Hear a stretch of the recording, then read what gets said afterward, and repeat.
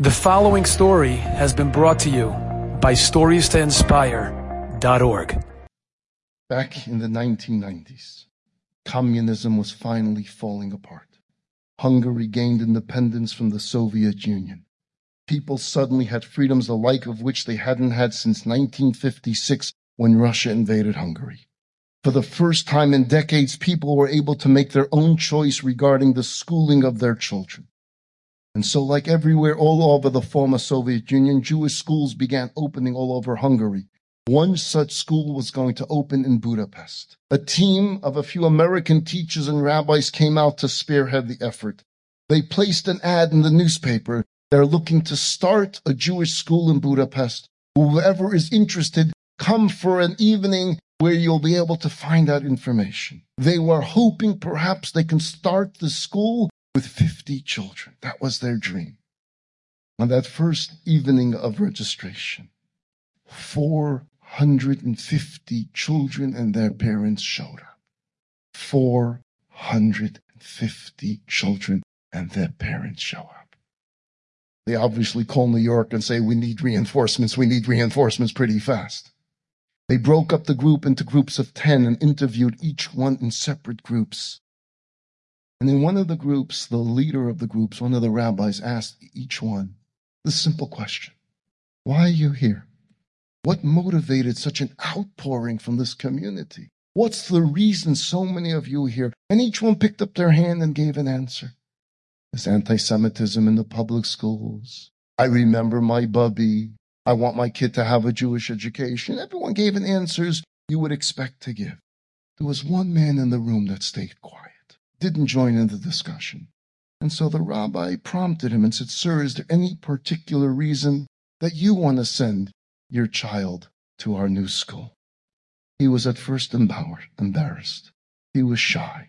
He looked downward. He said, yeah, there's a reason.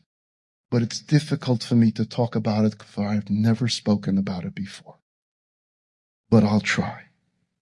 He said, I was a young child of 7 years old, when the Germans occupied Hungary in 1944. They knew the war was almost over for them, but in their sick obsession to kill as many Jews as possible, they rounded up as many of us as they could to send us off to Auschwitz. All Hungarian Jews were terrified. One night, I'm lying in bed, and I hear my parents arguing frantically. I hear the noise. I hear the cries. So I went down the steps to see what's going on. What are they arguing about? The door to the living room was closed. I didn't want to open the door, but we had this keyhole that I can peek through. So I'm looking through this keyhole to see what's going on. My father was very agitated. He said to my mother, look, we have nothing to worry about. No one knows we're Jewish. We don't look Jewish. We don't act Jewish. We don't do anything Jewish. We have no Jewish friends. There is no evidence of our Jewish identity. We'll get away with it. To which my mother said, but maybe there's a list. Maybe somehow they have a list. Maybe somehow our names are on the list, and she could not be calmed. My father said, even if there is a list, and even if the Nazis came here tonight, and even if they kicked down this door tonight, they could look throughout our entire house. There is nothing Jewish in this house. There is nothing that they could find that we would be associated as being Jews. As my father said those words, as he said, there is nothing in this house, my mother began to stare at a bookcase. And she's staring at the highest shelf in this bookcase. And she continues to stare at this shelf. It was the Jewish prayer book that my mother's mother gave her on the day of her wedding to my father. It was the same Jewish prayer book that my grandmother's mother gave to her on the day of her wedding, that was passed on from one generation to the next. She opened the pages of this holy prayer book. She placed her fingers on it. She ran her fingers down and she kissed her fingers and then put the prayer book to her lips and she kissed it. And she turned to my father And my father nods his head. And with that, my mother took this prayer book and tossed it into the fireplace. And she fell on the floor and began to cry and to scream. I was 7 years old. I knew nothing. I ran upstairs. I cried and I cried like I never cried before. I cried all night long. No, we had no Jewish friends. We never acted Jewish. We never observed anything Jewish. We never celebrated anything Jewish. And yet I knew in my heart that what I just witnessed was an awful and terrible thing.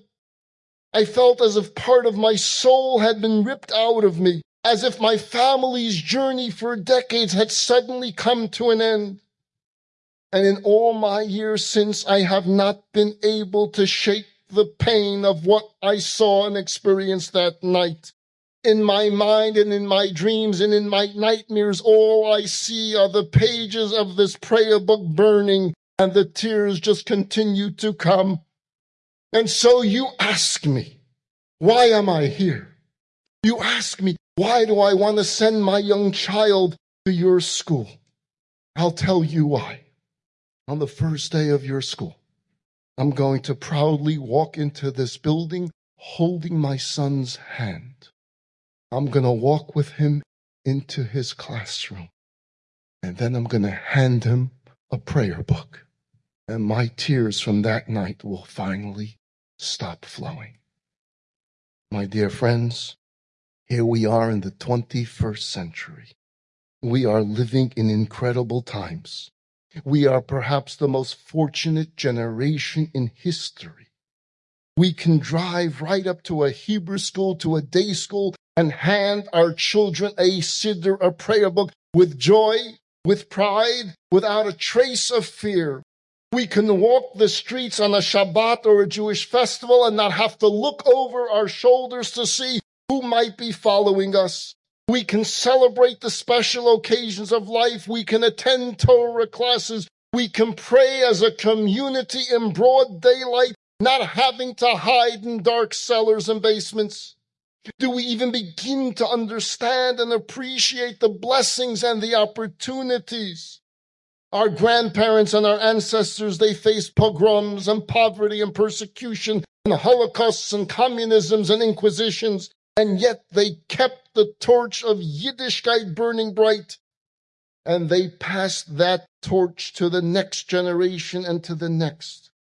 We, my friends, you and I, we are blessed that our part of the history and the journey of the Jewish people is to rebuild. After so much devastation and destruction, we, our generation, you and me, we are the contractors of Jewish history. We are the fortunate generations whose responsibility and mandate is to build and to plant and to grow and to prosper. Enjoyed this story? Come again. Bring a friend. StoriesToInspire.org